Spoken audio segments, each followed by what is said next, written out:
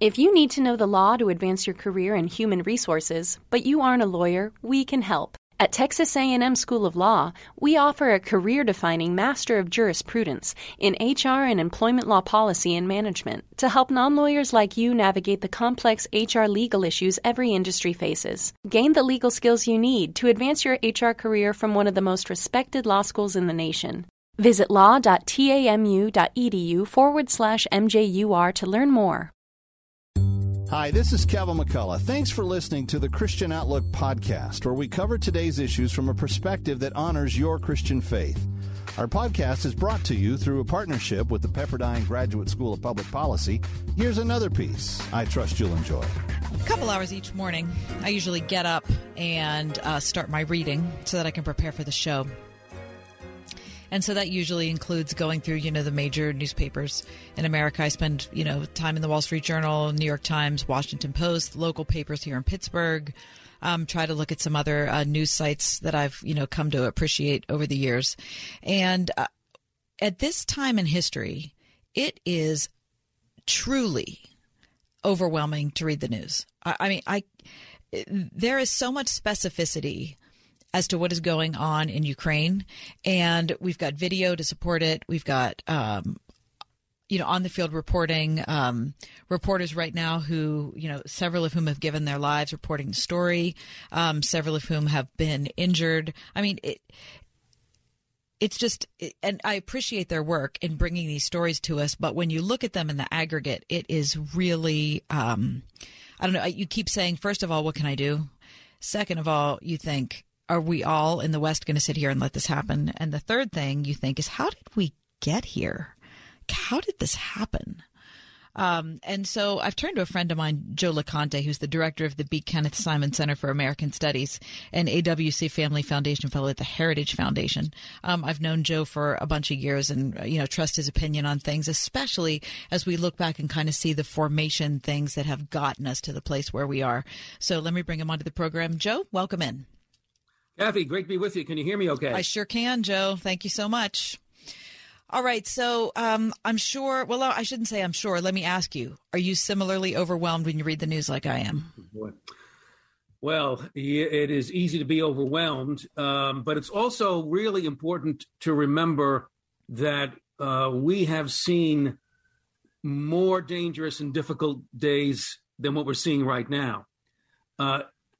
There are all kinds of reasons to be anxious about the future. I understand that. But we shouldn't be surprised that really desperately wicked regimes are still on the prowl in the world. That shouldn't surprise us.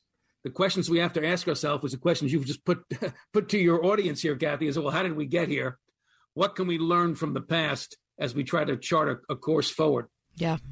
Now, Joe, one of my favorite books that you wrote that we're going to talk about as our conversation goes on is A Hobbit, a Wardrobe, and a Great War, which is about the 1914 to 1918 time period. And one of the things that, I think of when I think of the time period before the Great War, World War I, and kind of the time period we've been in for the last 5 or so years, is there is this persistent belief in the West that we've kind of evolved beyond this kind of warfare, that we are smarter, that we are sophisticated, that we live in a digital world, that we're reasonable.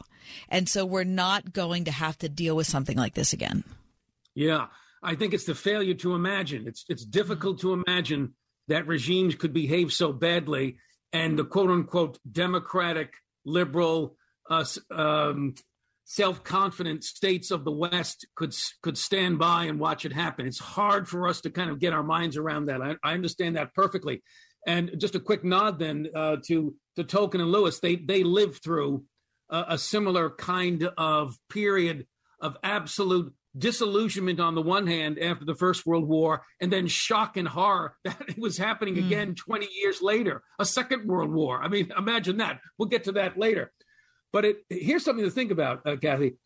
The rise of authoritarian regimes, wars of aggression, the erosion of basic human rights, a bloody civil war, a refugee crisis in the heart of Europe. Welcome to the 17th century. That was precisely what was going on in 17th century Europe. And out of that period of turmoil came some very deep thinking about the nature of human nature and the nature of political societies. Two basic contrasting visions. I'll just name them and then we can unpack it.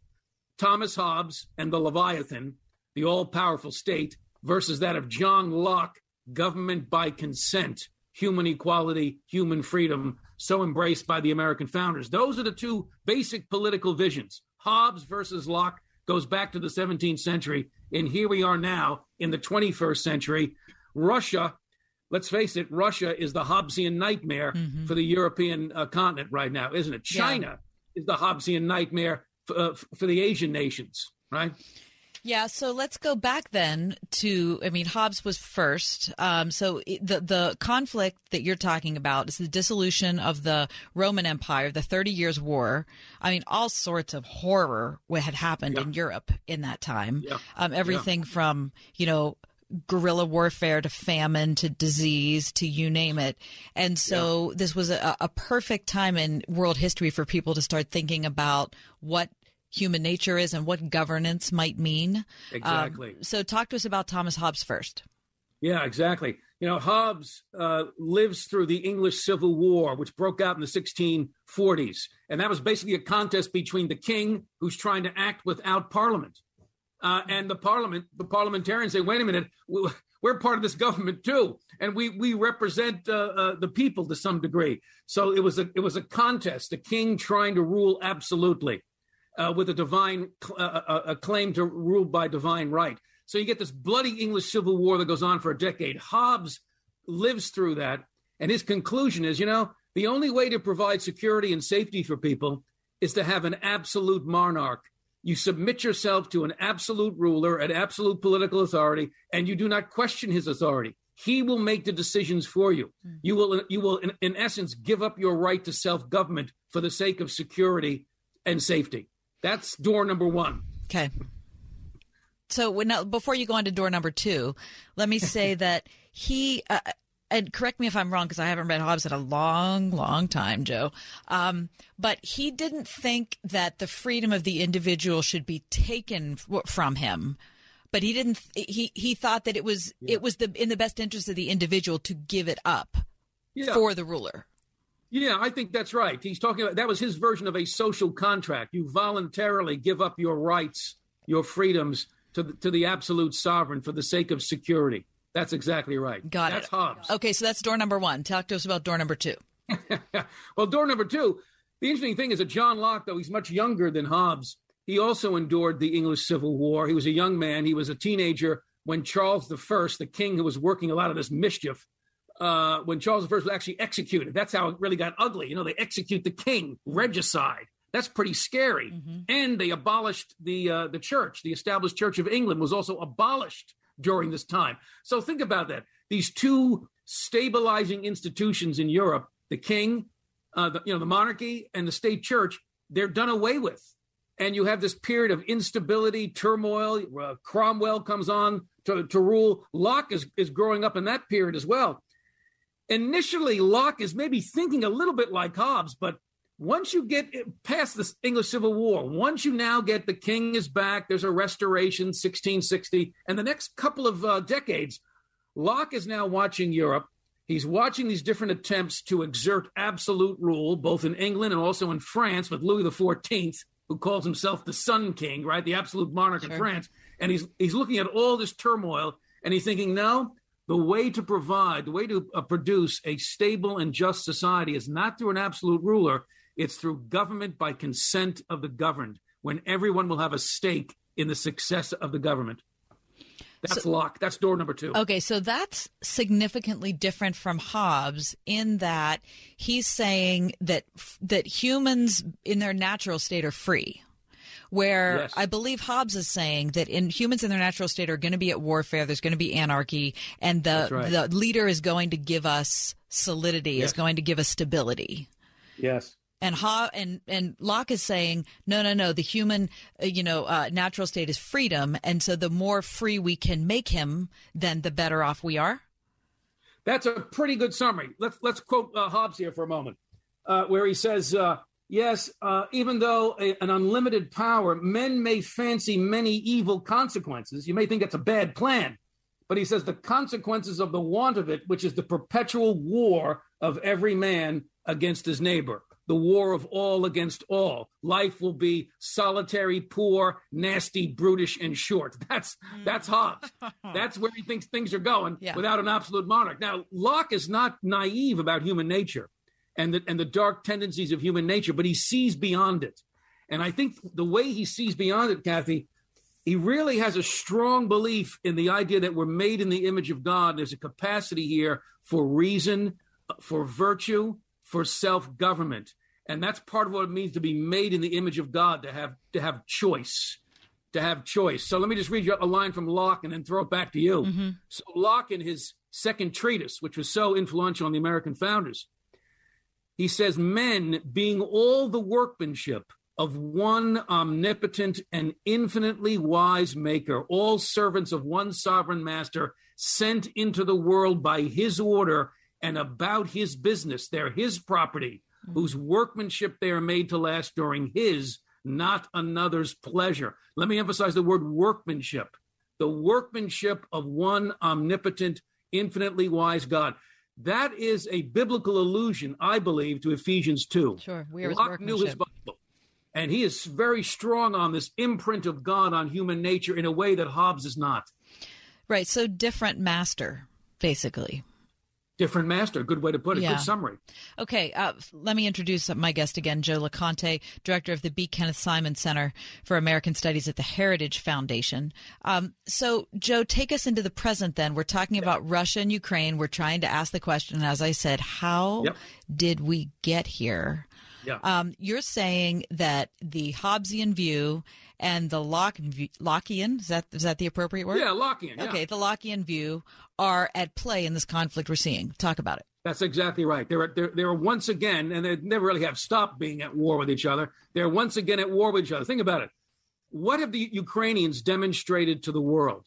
They have demonstrated to the world that Locke's vision of human freedom remains deeply compelling. Mm-hmm.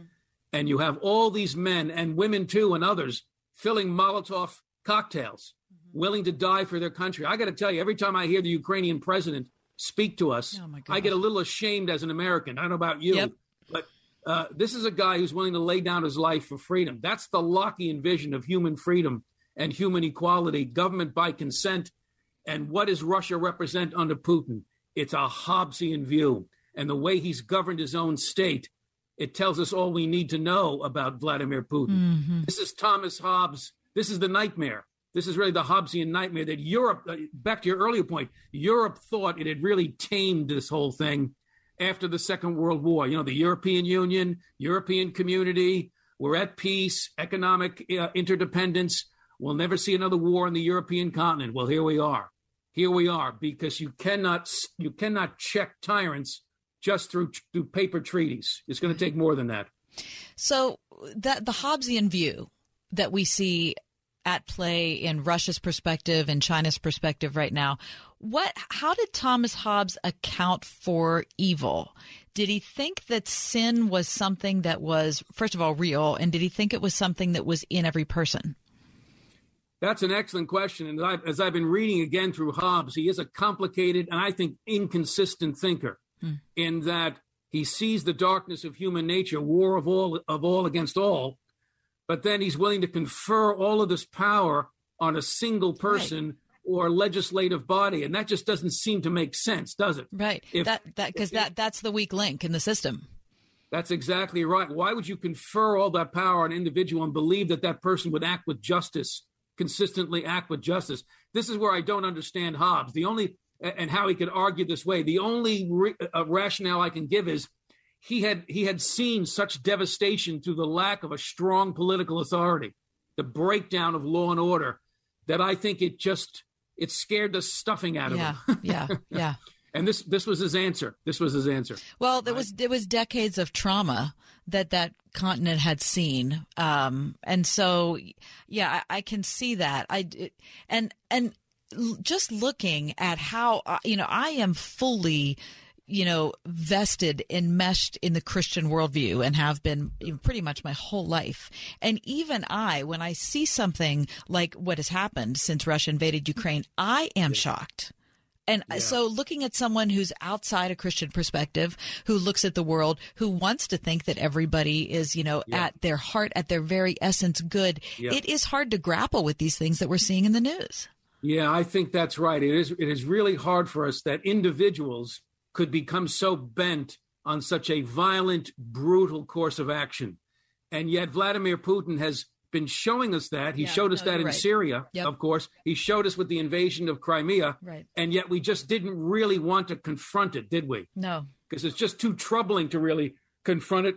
It would demand all kinds of difficult choices. It reminds me of a line from Winston Churchill, and this is the 1938 Munich Agreement, when the European democracies, Great Britain and France, they compelled Czechoslovakia to give a portion of its own nation away, a portion, the Sudetenland, give it to Adolf Hitler for the false promise of peace. Right. When Winston Churchill, who was not in power at the time, when he heard of the agreement, here's what he said on the floor of the House of Commons: they could have chosen shame or war with honor. They chose shame, and they'll get war too. Oh, God. That's, I think, where we are. I'm not saying we should be sending American troops on the ground, but I'm saying we could have done a lot more to arm the Ukrainians prior to this crisis moment, but we didn't have the stomach for it. Right. And now we get the bombing of a train depot, and now we're in serious straits. How are we going to get the equipment there? I mean, it's a really difficult circumstance. Yes, our choices get more constrained. Yep, they do. They get more constrained. So keeping in mind that we're trying to make sense of where we are currently in history, but the only way to do that, of course, is to learn the lessons of the past. So we talked about the English Civil War. We talked about the 30 Years' War, the end of the fall of the Roman Empire, and all the cataclysm and the thought trajectories that kind of birthed out of that. So let's fast forward then to World War I, which you wrote about so well in this book. And then, of course, you mentioned Churchill before we went to break. So talk about that era, why it attracted you at first, and why you decided to write a book about it. Yeah, I think what I learned from teaching Western civilization and American foreign policy there at the King's College in New York, that the impact of the First World War on the world was so remarkable and powerful and in many ways so destructive. Not just the war itself, the destruction of the war, it's what came in its wake. And all the destructive ideologies, fascism, communism, eugenics, scientism, they all take flight in the years after the First World War. And this relates to our topic today, Kathy. I mean, what's going on with Russia and Ukraine? Ukraine is forcibly brought into the Soviet Union after the successful communist revolution. They're forcibly brought into the Soviet Union. And throughout that relationship, that forced relationship, Joseph Stalin, the head of the Soviet Union in the 1930s, he orchestrates a famine that kills millions of Ukrainians. These are Ukrainian peasants who wouldn't bend to the will of Stalin and give up their land for the sake of this communist vision. So the Ukrainians justly despise the Russians for what they did to them over decades. And the first chance that Ukrainians had to break away from the Soviet Union, they took it in 1991 when it's all collapsing. And then Mikhail Gorbachev has to resign in disgrace, and the Soviet Union is no more. It's on the ash heap of history, to borrow from Ronald Reagan. So the Ukrainians voted with their feet the first chance they could to be an independent nation. That's worth keeping in mind. But back to your question, the aftermath of the First World War helps to explain so much, the rise of these radical ideologies, the birth of Soviet communism, and the millions and millions of lives destroyed because of it. Here we are. So you can't forget. You can forgive. And of course, that's what Jesus calls us to, every person who decides to follow him. But generations after generations, I am who I am because of my parents, and my parents are who they were because of their parents. And so, the kinds of things that I read about in my family stories about my great-great-grandmother, I see in me. I really do. And I never knew her, but there's something about her, and it's more than blood, that is in me. And so when you look at the Ukrainians today, as you said, they are who they are because of what they have seen and what their parents have seen and what their grandparents have seen. So we had two great writers, Tolkien and Lewis, who both lived through World War I and saw World War II coming on the horizon. And so there's so much. That was such a fertile time for, I don't know, coming to grips with the world and trying to come to grips with human nature. So just speak into that a bit and the kinds of stuff it produced in their minds. Yeah, that's a terrific question, Kathy. Thanks for asking it. You know, one of the things that strikes me is I've pored over their works, especially during the Second World War. Because remember, Tolkien starts writing The Lord of the Rings around 1937-38. That's the Munich Pact. That's the crisis of the Munich Pact. Yeah. So the sense that war is in the air now again, that's when he starts writing The Lord of the Rings in earnest, and it takes on a much darker tone than The Hobbit. And he acknowledges this in a letter to his publisher. And he says, the darkness of the current time has something to do with it. He acknowledges. C.S. Lewis starts writing the Space Trilogy, a book really about the fall, the spiritual fall of man. It comes out in 1938. Again, the Munich moment. And so they begin writing their works, their great epic works, the Chronicles of Narnia. Lewis gets the idea for the Chronicles of Narnia, part of the idea for it, of course, when the children are being evacuated from London because of the Blitz on London, sent out in the countryside of a professor, right? Right. So I think that the onset of the Second World War created a real sense of urgency among these men to get on with their callings. In the midst of the crisis, they don't just shrink away into a corner and throw their hands up. They just get on with their tasks, with their Christian callings. And that's a deeply encouraging story, Kathy. You brought up something that kind of made me laugh out loud. I remember the first time I read The Hobbit. And The Hobbit, and I know people who are listening who've read this book are going to resonate with what I say, that it's a charming, funny, clever story. It's an adventure, but it's charming. And then you move on because you're excited about The Hobbit because it was so great and sweet. And then you open The Lord of the Rings and you think, what the heck happened? What? Like it's like, was this Jekyll and Hyde? Like, who wrote this? And it's not that The Lord of the Rings isn't charming, because there are many charming parts of it. And that's what makes Tolkien so attractive, is that there's such serious concepts that are so winsomely displayed at times. There's such a great humor to it. But you're saying Tolkien was seeing something coming on the horizon. He had already seen World War I. World War II was coming, and he put him in a different frame of mind.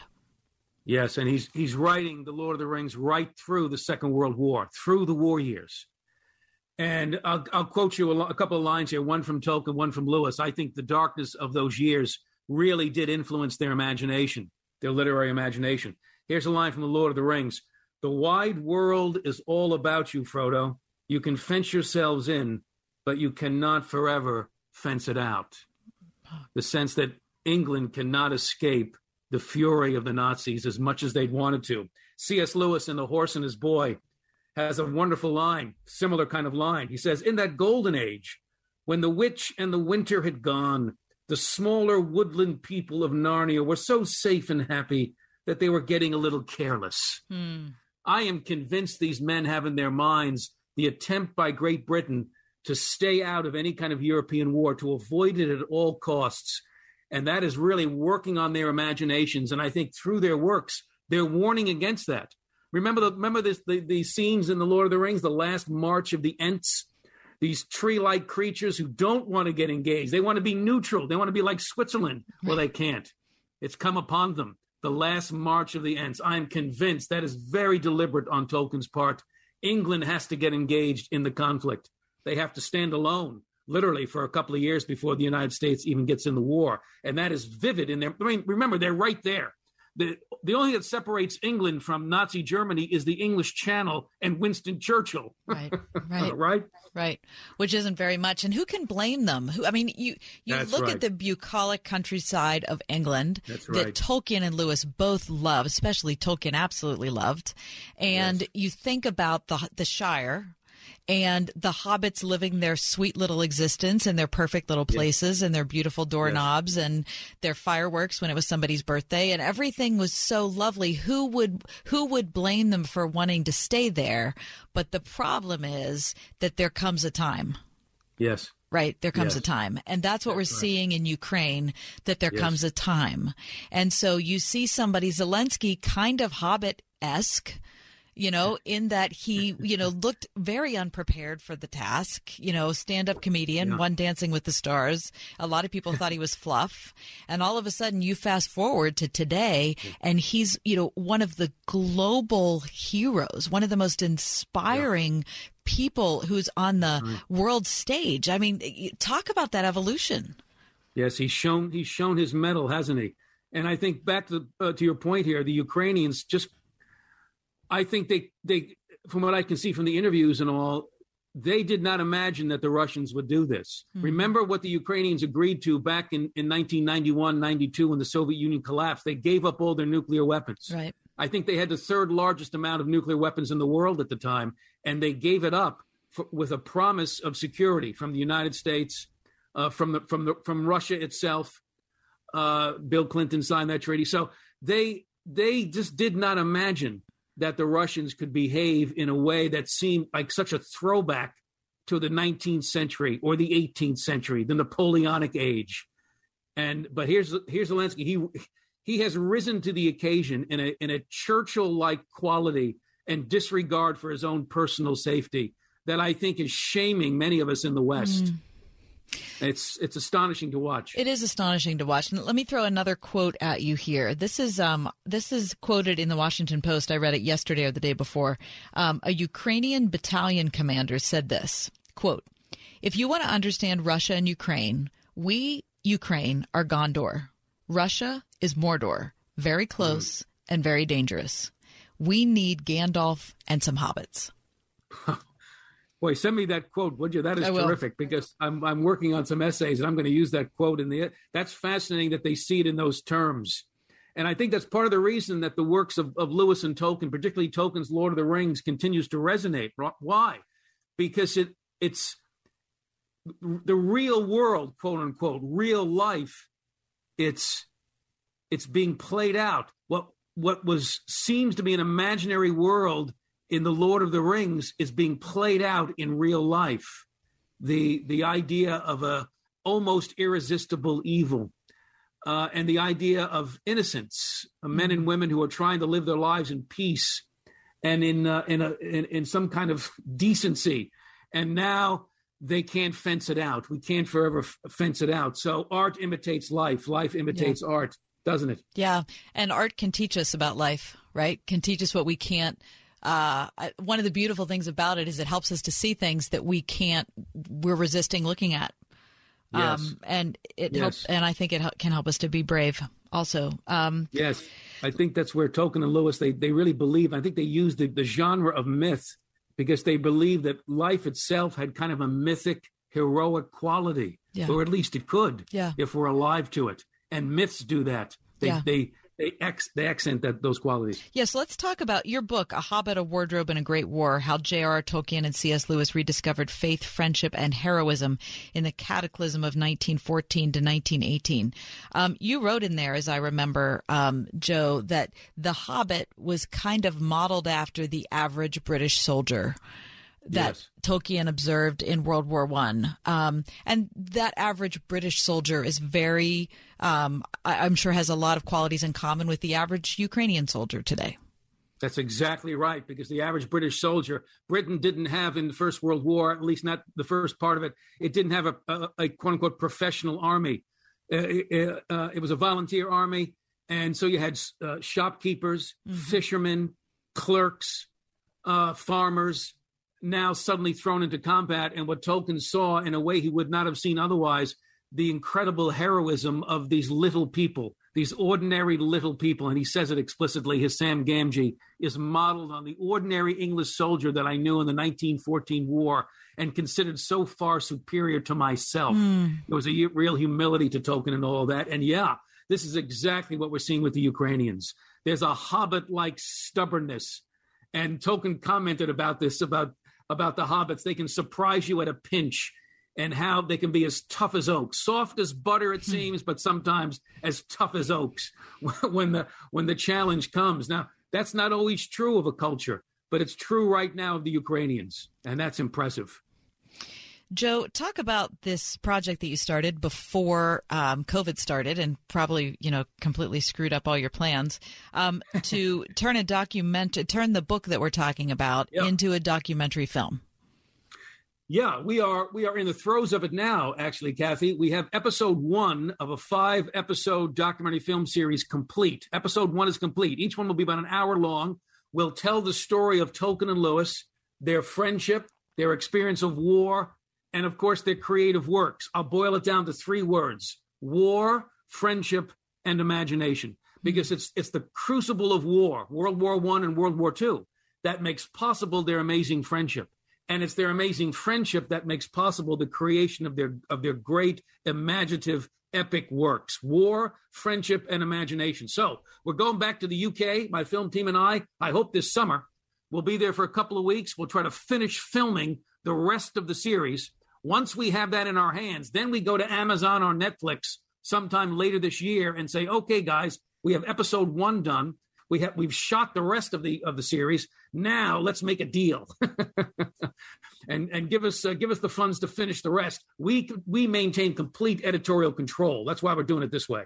Well, I've been completely geeked about this project since the day you told me about it. I mean, I am personally invested in it. I love the whole thing. Is it fully funded? Are you still taking donations from people? We're still taking donations. In fact, what we might do is it's hobbitwardrobe.com is our website, hobbitwardrobe.com. We should probably try to arrange, perhaps, Kathy, for you and John. Maybe we can figure out a private screening event. Oh, that would be awesome. A YouTube screening event for episode 1. What would you think about that? I would love that. I mean, I would completely love that. I would listen, for those of you who are listening who think I love this kind of thing. I've been seriously impacted by the works of Lewis and Tolkien. First of all, you have to check out the book that Joe wrote. Let me just give you the title again: A Hobbit, a Wardrobe, and a Great War. And if you're interested in this type of project becoming a documentary film that you could watch on Prime, hobbitwardrobe.com. Donate as I have donated there, hobbitwardrobe.com. Dr. Joe Loconte, such a pleasure. Thanks for joining me again. It is always a delight being with you, Kathy. Anytime. My phone lines are open. Terrific. All right, that's Joe Loconte. Find out more information about him at is it joeloconte.com, Joe? Joe at josephloconte.com is my email address. I'm sorry, the website address is joseph.loconte.com. Yeah. Great. Terrific. All right. And you can also find information about him or contact him at the Heritage Foundation. Thanks for listening to Christian Outlook. Our program is coming to you today in partnership with the Pepperdine Graduate School of Public Policy. It's America's most unique graduate leadership programs offered on Pepperdine's breathtaking campus in Malibu, California.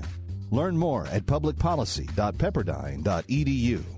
If you enjoy our podcast, take a moment and tell a friend to subscribe today.